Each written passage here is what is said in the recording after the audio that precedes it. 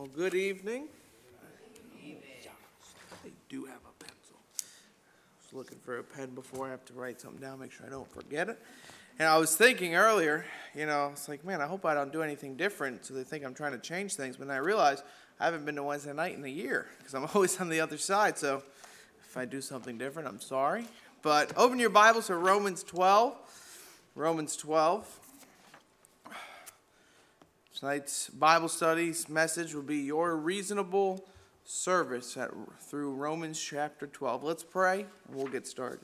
Dear God, I thank you for today, God. I thank you for your Bible. I thank you for that we can study it and learn something new each and every time we study it. God, I thank you for just speaking to me in my devotional time, and I thank you for this passage that you've shown me, God. It's really one of my favorite passages. There's just so much here, God, that we can look into, and I pray you just help us now as we just do an oversight, a summary of this chapter, and I pray you'd help me just be able to preach the message that you've given me, God, that it would be a blessing to those here, and I pray you'd bless them for coming to church tonight and making church a priority and making prayer a priority at prayer meeting. And God, I pray that we would just get a hold of you tonight. God, I thank you for all you do for us. God, I thank you for loving us. In Jesus' name I pray. Amen. So Romans chapter 12. In verse 1, we'll read the whole chapter. It's 21 verses. In Romans chapter 12, it says some very familiar verses that you may even have memorized. It says, "But I beseech you therefore, brethren, by the mercies of God, that you present your bodies a living sacrifice, wholly acceptable unto God, which is your reasonable service. And be not conformed to this world, but be transformed by the renewing of your mind, that ye may prove what is that good and acceptable and perfect will of God. For I say, through the grace given unto me, to every man that is among you, not to think of himself more highly than he ought to think, but to think soberly, according as God hath dealt to every man the measure of faith. For as we have many members in one body, and all members have not the same office, so we, being many, are one body in Christ, and every one members one of another. Having then gifts differing according to the grace that is given to us, whether prophecy, let us prophesy according to the proportion of faith, or ministry, let us wait on our ministering, or he that teacheth on teaching, or he that exhorteth on exhortation, he that giveth, let him do it with simplicity, and he that ruleth with diligence, he that showeth mercy with cheerfulness. Let love be without dissimulation, abhor that which is evil, and cleave to that which is good. Be kindly affectioned one towards another, with brotherly love, in honor, preferring one another, not slothful in business, fervent in speech, serving the Lord, rejoicing in hope, patient in tribulation, continuing instant in prayer, distributing to the necessity of saints, given to hospitality. Bless them which persecute you, bless and curse not. Rejoice with them that do rejoice, and weep with them that weep. Be of the same mind one toward another. Mind not high things, but condescend to men of low estate. Be not wise in your own conceits. Recompense to no man evil for evil. Provide things honest in the sight of all men. If it be possible, as much as lieth in you, live peaceably with all men. Dearly beloved, avenge not yourselves, but rather give place unto wrath, for it is written, Vengeance is mine, I will repay, saith the Lord. Therefore, if thine enemy a hunger, feed him, and if he thirst, give him drink. For so doing, thou shalt heap coals of fire on his head, and be not overcome of evil, but overcome evil with good." So there's a lot in that passage, and I love that chapter, and I love how Paul just kind of shotguns a bunch of different, just really good different advice for us to follow. So for some introductory thoughts, at the first college I went to, if you don't know, I went to 2 different colleges, mostly just to be closer to home and whatnot, and God led me to a different college. But my first college, their motto, their slogan for their college was "Life is for service." And if you graduate from that college, if you go to that college for all 4 years, they give you a servant's mantle that you can kind of hang up in your office or wherever you end up after you graduate. But they really dug that deep into my heart, into my soul, is that reality is that the Christian life is for service. And when I say it's for service, it means that life is for others. I remember in my other college, they used to tell us that, life isn't about you. Life is about God and people. And that's the reality, and that's what I want to give you this thought is your reasonable service. After all that God has done for you, it is only reasonable for us to serve him. If we really think about how much God has given us and how much God has blessed us and how good God has been to us, it's reasonable for us to serve him.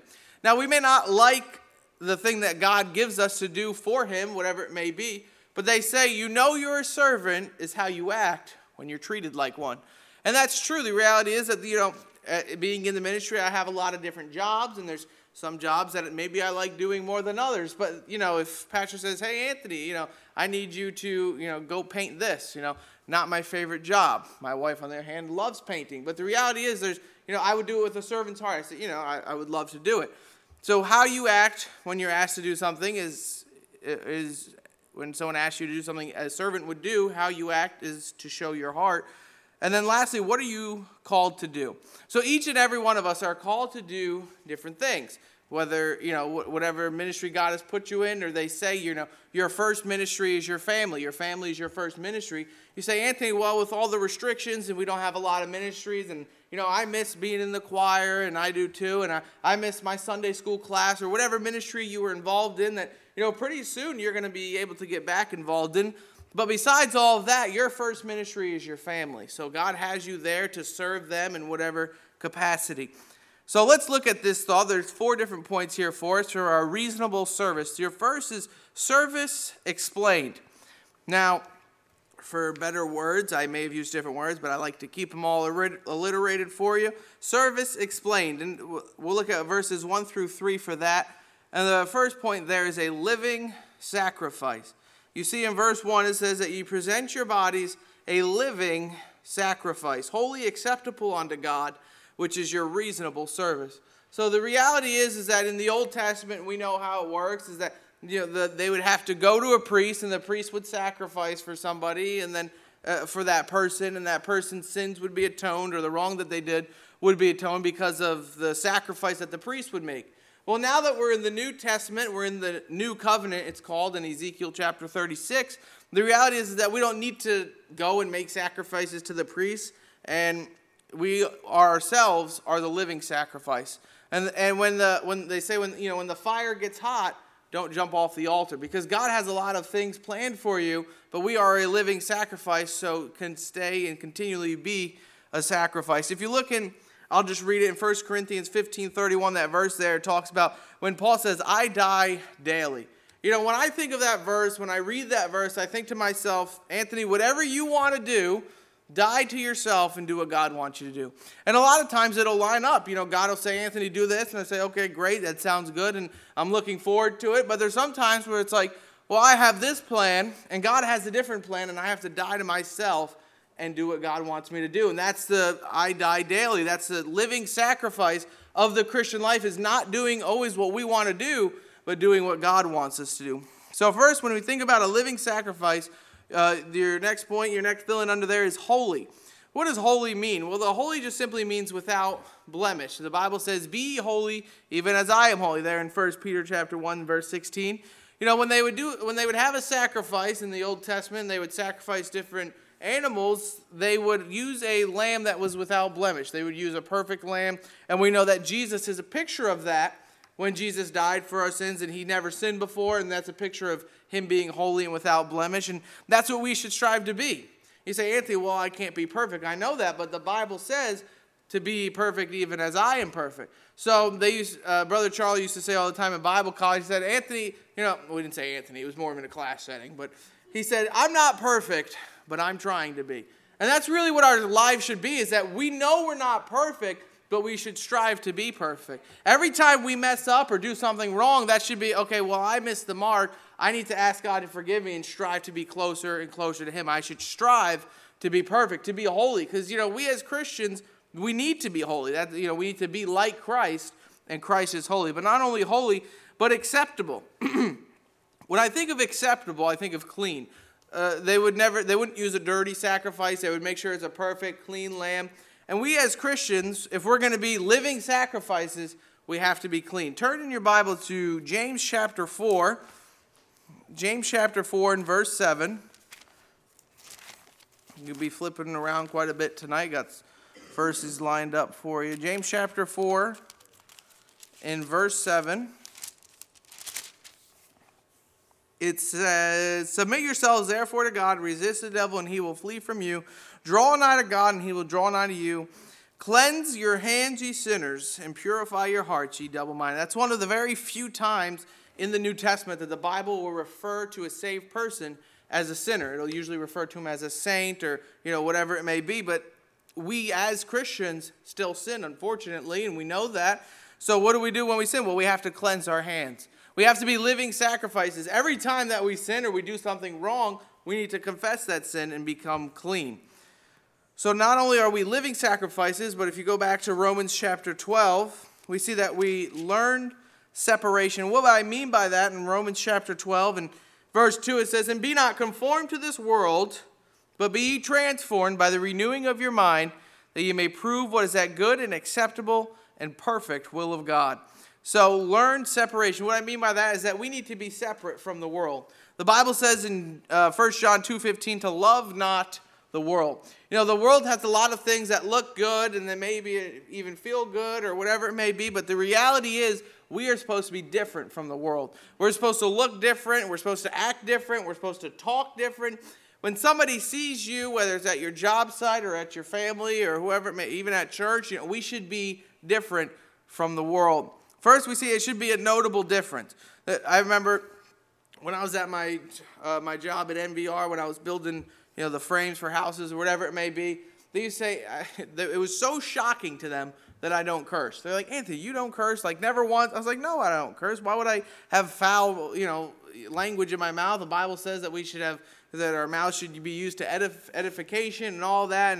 And they're like, it was just so shocking to them that I never cursed. But it was a good testimony to them. But the reality is we should be different. We should have different language, and we should have just a different way that we act. So not only a notable difference, but a new devotion. So we see that it says, "Be not conformed to this world." So we're not supposed to be like the world, not supposed to love the world, but be transformed by the renewing of your mind, that you may prove what is that good and acceptable and perfect will of God. So a new devotion. So we're no longer following after the world, and now we're following after God. So our new devotion should be changed. We should be transformed. I think of that the movie or the show the kids like to watch, the Transformers. I forget which kid it was, but one of them just completely loved it. But the reality is that's how we should be. We should be one way when we're following after the world, but we should be completely transformed when we follow after God. So how do we do that? Well, we see here right in the verse, it says, "By the renewing of your mind." We were talking about our thought life in youth group a couple weeks ago, and somebody made this quote to me, and I love it. It stuck with me all these years, is that the biggest battles that you face are in your mind. They're not outside. They're not with a family member. They're not with your boss at work. No, the biggest battles you face are in your mind. Why? Because before you ever sin, you thought about sinning. And before you ever make a bad action or you say something you shouldn't, you thought about it first. So if we could just win that battle in our mind, we say, you know what, I'm going to determine in my mind that I'm not going to do that. I'm not going to say that.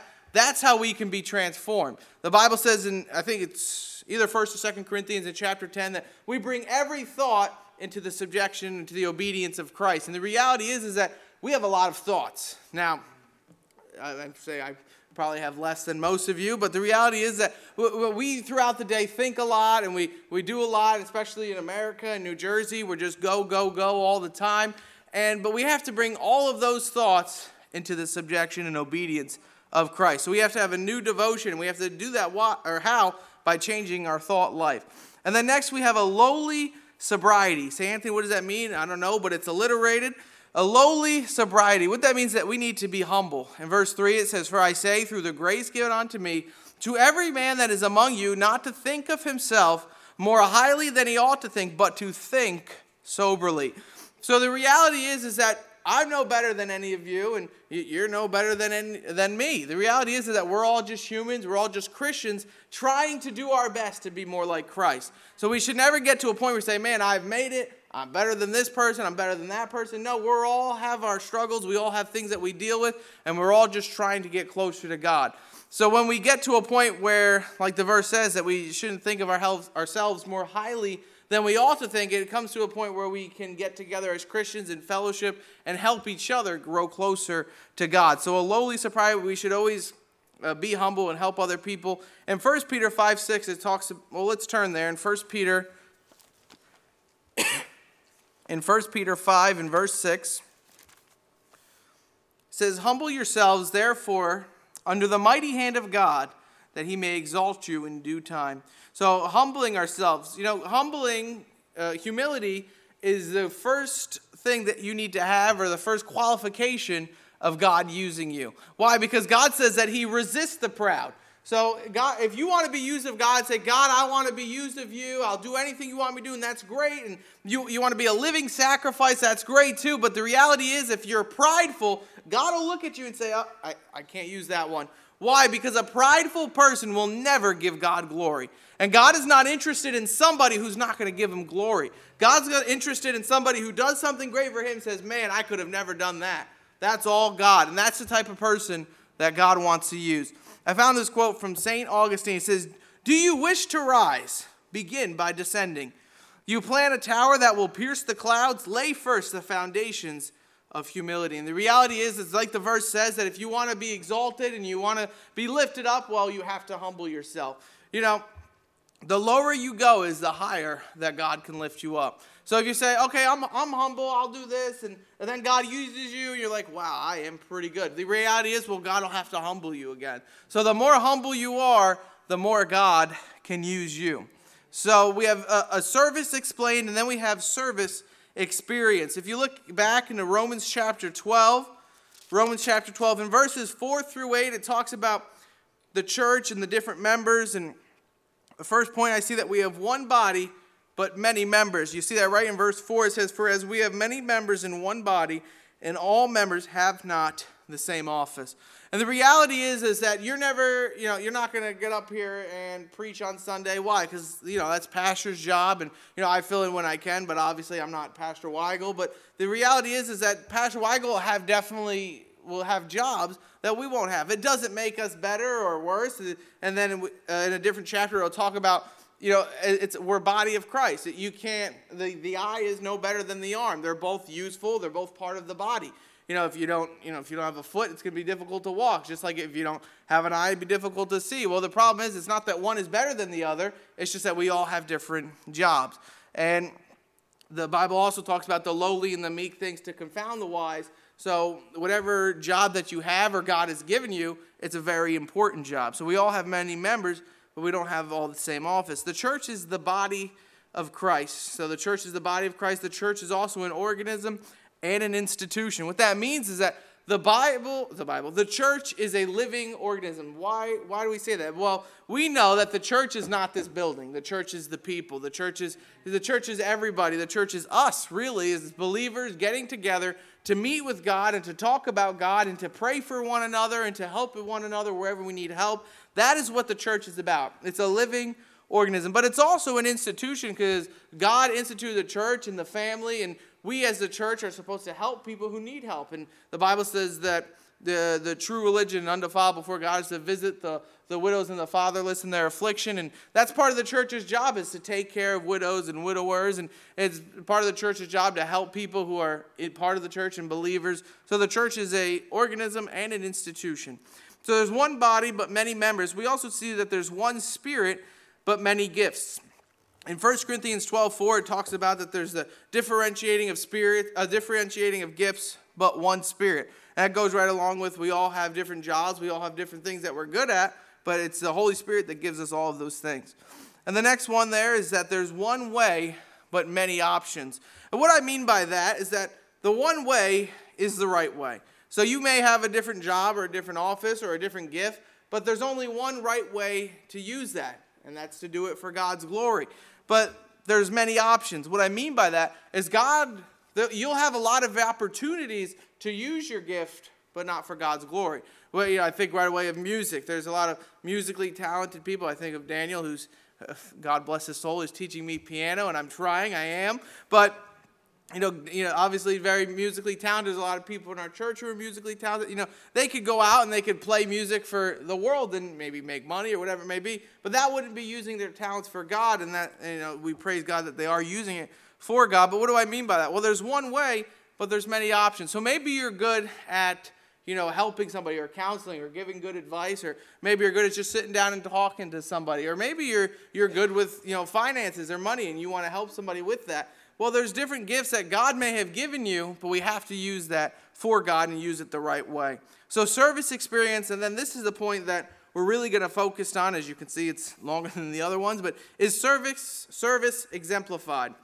So the Bible says in Romans 12, like we're talking tonight, is that it's our reasonable service to follow God. And I don't have to belay that point. It's Wednesday night and you're here maybe after a long day at work and you want to hear from God, and that's a great thing, but we have to serve God. So what does service actually look like? Well, if you look at verse 9, it says, "Let love be without dissimulation, abhor that which is evil, and cleave to that which is good." So first, obviously, I see that there's love. Love ought to be the number one thing that people can describe you by. It ought to be the thing that sets us apart as Christians, the fact that we love one another. And not only that, but the crazy thing is that we love our enemies. There's a lot, the very divided situation in our lives right now, and whatever, a lot of different situations that are just dividing, even churches, different people saying, "Oh, well, I don't want to come to church because of the COVID," or "I do," and whatever it may be. Well, it doesn't matter. Why? Because we should love our enemies. And I think of this social media, or people who like to hide behind their social media and like argue with people. And sometimes I find myself getting wrapped up, and I say, what? I'm just going to be as loving as I possibly can be. And that's the reality, is we as Christians should be the ones who are loving, whether it's our friends or our enemies. The Bible says in John 13:35, Jesus said, "This is how people are going to know that you're my disciple, if you have love one for another." Do people look at you and say, "Wow, you're a very loving person"? Or do people say, "Wow, that person, there's something different about them"? Well, it ought to be that something's different about you because you love God and you love other people. Love is the most important commandment. I didn't say that. Jesus said that. Let's look at Matthew chapter 22. Obviously, my personal opinion doesn't matter too much, but I personally believe that these are some of the most powerful verses in the Bible. In Matthew chapter 22 and verse 37, Jesus says, he says, "Master, which is the greatest commandment?" Now the Pharisees were trying to trick him, like they always do. But Jesus said unto him, "Thou shalt love the Lord thy God with all thy heart, and with all thy soul, and with all thy mind." The first and the great commandment. It wasn't first like, "Oh, this is the first one I'm going to give you." No, it was first and great. Like, it's the most important commandment, is that if you love God with all your heart. But he said the second, it's like unto it, "Thou shalt love thy neighbor as thyself." On these two commandments hang all the law and the prophets. So why can Jesus make such an extensive statement that all the law hang on these two commandments? Why? Because if you love God and you love people like you're supposed to, you'll just live like you're supposed to. Well, think about it. If you love that person that maybe you're having an argument with, and you love God and you love that person, well, you're not going to act the wrong way. Or maybe, whether it's a situation with your spouse, you're not going to act the wrong way that you shouldn't. Why? If you love them like you should, you're not going to, whatever it may be, fill in the blank, if you love God or if you love other people. Think of the 10 commandments. The first few commandments are about loving God, and the rest of the commandments are about God and people. So the reality is that if you love God like you're supposed to, and if you love people like you're supposed to, you'll be a different Christian. It'll be your reasonable service. So there's love. It's the most important commandment. Love is the foundation of the law. Look with me in Galatians chapter 5. Galatians chapter 5 and verse 14. Galatians chapter 5 and verse 14. Galatians chapter 5 and verse 14 says, "For all the law is fulfilled in one word, even this, thou shalt love thy neighbor as thyself." And we see that Paul even repeats himself there, or repeats Matthew's, that all the law is fulfilled in one word, thou shalt love thy neighbor as thyself. So it's the foundation of the law. Also, love prefers one another. If you look back in Romans chapter 12 in our text, it says in verse 10, it says, "Be kindly affectioned one to another with brotherly love, in honor preferring one another." And when I think of this idea of preferring one another, obviously we're talking about our reasonable service. It's a reasonable thing for you to prefer other people above yourself.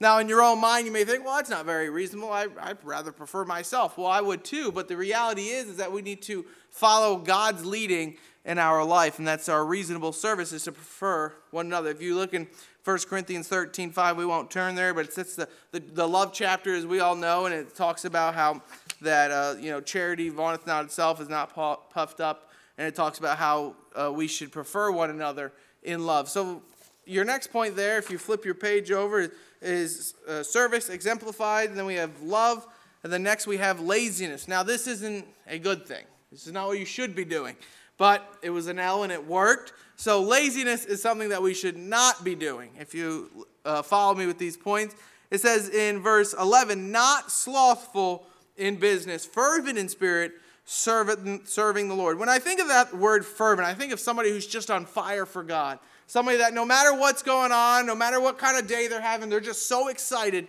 to be following God. They're just so excited to be on fire for God, and just every day's a good day because, they're walking with God and they're talking with God. And the reality is that's so true. In my own life, I know when I can get up early and I pray and I talk to God, that no matter what I face in that day, I'm like, you know what? God is going to get me through it. And that's how we should live our life. There's no better way to live the Christian life than on fire for God, to be fervent in spirit, serving the Lord. And you say, well, maybe you're not in full-time ministry, or maybe, as I mentioned before, maybe you're excited to get back into your ministry in the next coming months or however many it takes, but not slothful in business. That really means that whatever you're doing, you should do it wholeheartedly. The Bible says, whatever your hand finds to do with all thy might. It doesn't matter if you're a teacher or a plumber or a carpenter or whatever it may be. God wants you to work hard at no matter what you do. So laziness. First, we need to see that we need to serve God passionately. They're talking about being fervent in spirit. Serve God passionately. God is not interested in someone who's not super passionate about serving Him. God says that He wants us to take up our cross and follow Him. He didn't say, all right, take up your pillow, and when you get tired, just take a nap and just forget about me. And then, if you really think about me, you can pray again. No, God wants somebody who's wholeheartedly, passionately following Him. Jesus gave up His life for you. The least we can do is live for Him. So be passionately following after God. Serve God passionately, but serve God purposefully. Serve God purposefully. Be intentional. Be intentional about following after God. Be intentional about your service for God. So serve God purposefully and serve God patiently. It says there in verse 12, rejoicing in hope, patient in tribulation. You may be in your life right now saying, I'm going through tribulation. I'm going through a trial. I'm going through something that I don't really know how to deal with. Maybe you're watching on live stream and you're dealing with health issues. Well, the reality is that God wants you to be patient. God may be teaching us patience during this time, or maybe teaching you patience during your trial. The Bible says, serve God patiently.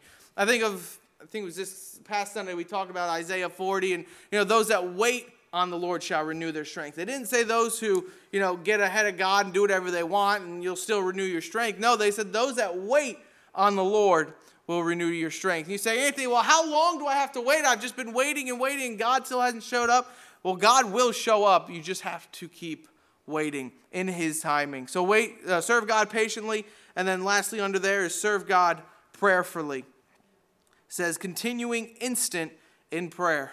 Have you stopped continuing in prayer? I mean, tonight, not last week, not last year. Last year's over. Praise the Lord for that. But this year, are you going to continue instant in prayer? You say, Anthony, I had a rough year last year. Well, join the club. What's going to make this year a great year is having a great prayer life. And what's going to make this year a great year is continuing instant in prayer. As 1 Thessalonians 5:17 says, pray without ceasing. I wanted that right above, I still want it. I wanted it right above my bookshelf in my office. Now, I didn't know this, but somebody bought me a little plaque that says, pray without ceasing. It was great. Now it's in my office. But the reality is that's some of the most important things that we can learn as a Christian is to pray without ceasing. Because the minute you stop praying is the minute you stop serving God. The minute you stop praying is the minute you're going to backslide. Because prayer is the most spiritual thing you can do as a Christian. And the number one thing that Christians don't do, unfortunately, is pray. And the reality is that we as Christians need to pray more, especially in these times. The Bible says, so much the more as you see the day approaching. That talk isn't specifically talking about prayer in that passage, but it's true that the more trials come, the more we should go to God because God has the answer for those problems. So serve God prayerfully. Now we know we preach a whole message on prayer, but I'm going to keep going. Laziness, and then next we have liberality. If you would have asked me what that meant yesterday, I wouldn't be able to tell you. But it's talking about giving and giving liberally. The Bible says in James 1:5 that if any of you lack wisdom, let him ask of God, who giveth to all men liberally and upbraideth not. It means if you ask God for wisdom, he's going to give it to you abundantly. So if you look at this verse in 13, it says, distributing to the necessity of the saints, given to hospitality. So what does that mean? Be a very giving person. It doesn't matter, what you have in this life. Now, obviously, we should be good with our money. We know that. But the reality is that, we can't take anything with us. We can't take our wealth with us. We can't take our 401ks with us or whatever it may be.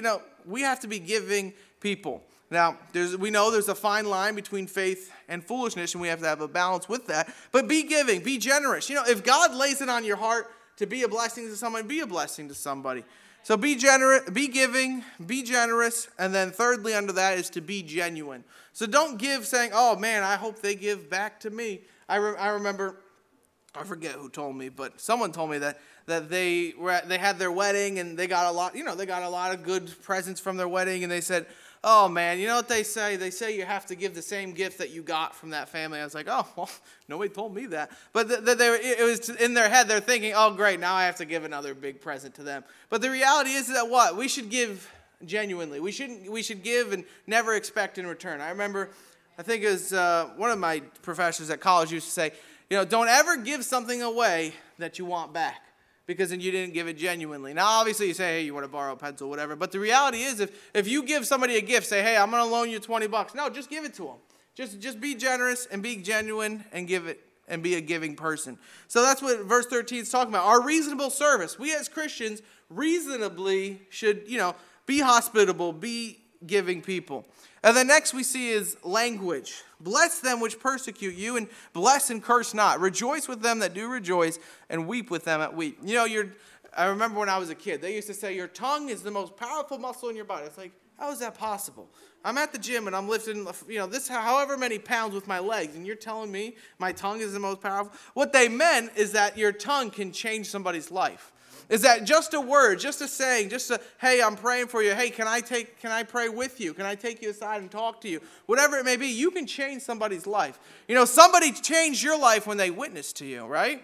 Exactly. So you can change somebody's life with just a word. You can witness to somebody and they can get saved, and you can change your life. The tongue is very powerful. So words are powerful. We see that in James chapter 3. We're not going to go through all of James chapter 3, but we know the verses that the tongue is an unruly evil and it's a kindling fire. And there's just so many amazing verses there that the tongue is so powerful. So use our tongues wisely.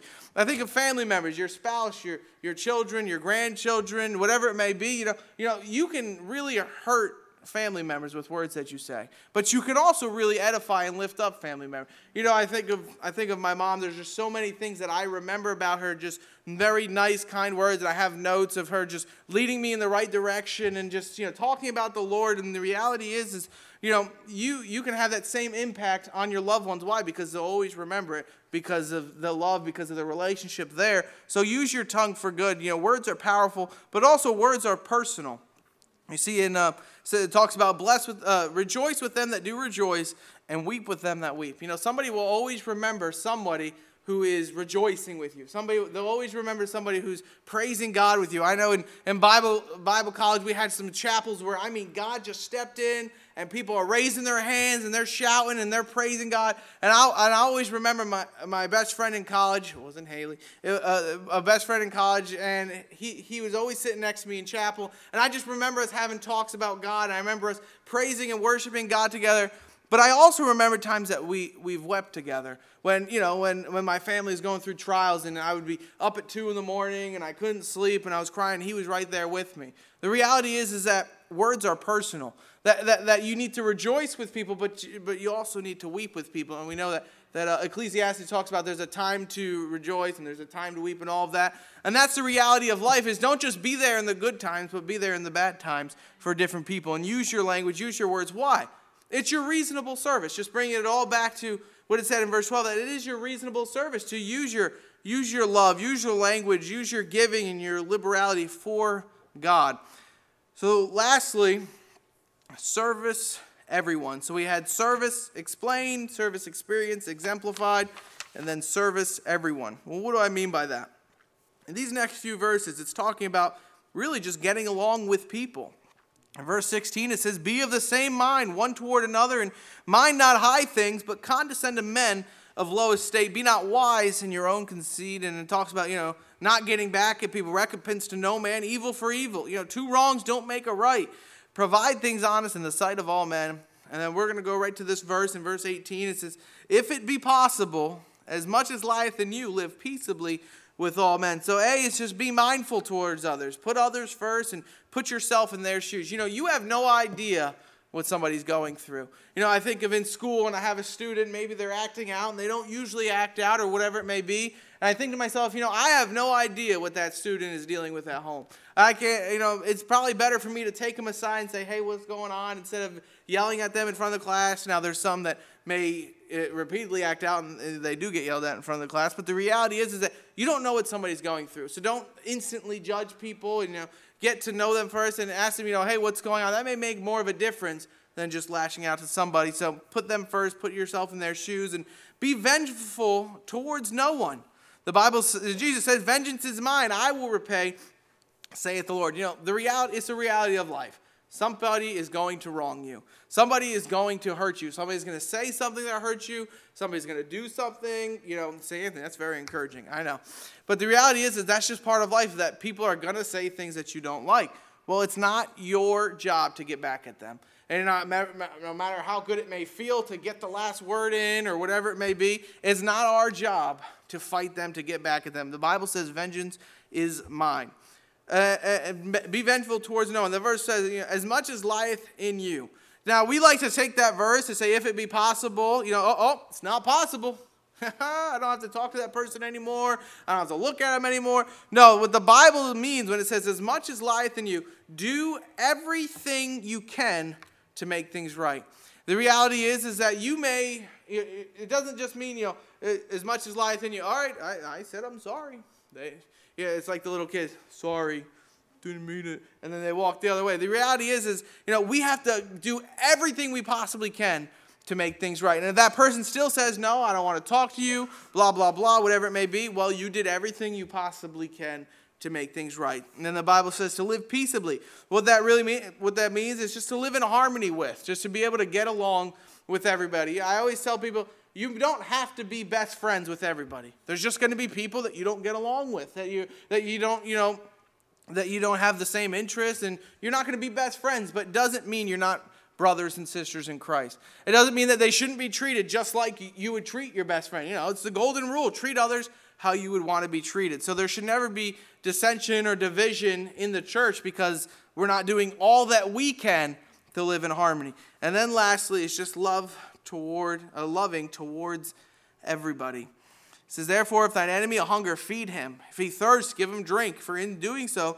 thou shalt heap coals of fire on his head. But ye not overcome of evil, but overcome evil with good." You say, "Oh, Anthony, I tried, and they still don't want to, reconcile. Now they're my enemy." Well, the next verse has still got you. You have to feed your enemy, love your enemy, give them drink. So the reality is, we as Christians have to love everybody, no matter who they are.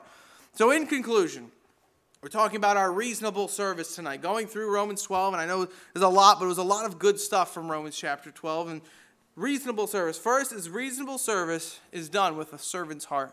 So how's your attitude towards service? We talked about in the beginning, how you act when you're treated like a servant. The reality is that that's all we are. It's our reasonable service to do different things for God. And then reasonable service is done to the best of our ability at every opportunity.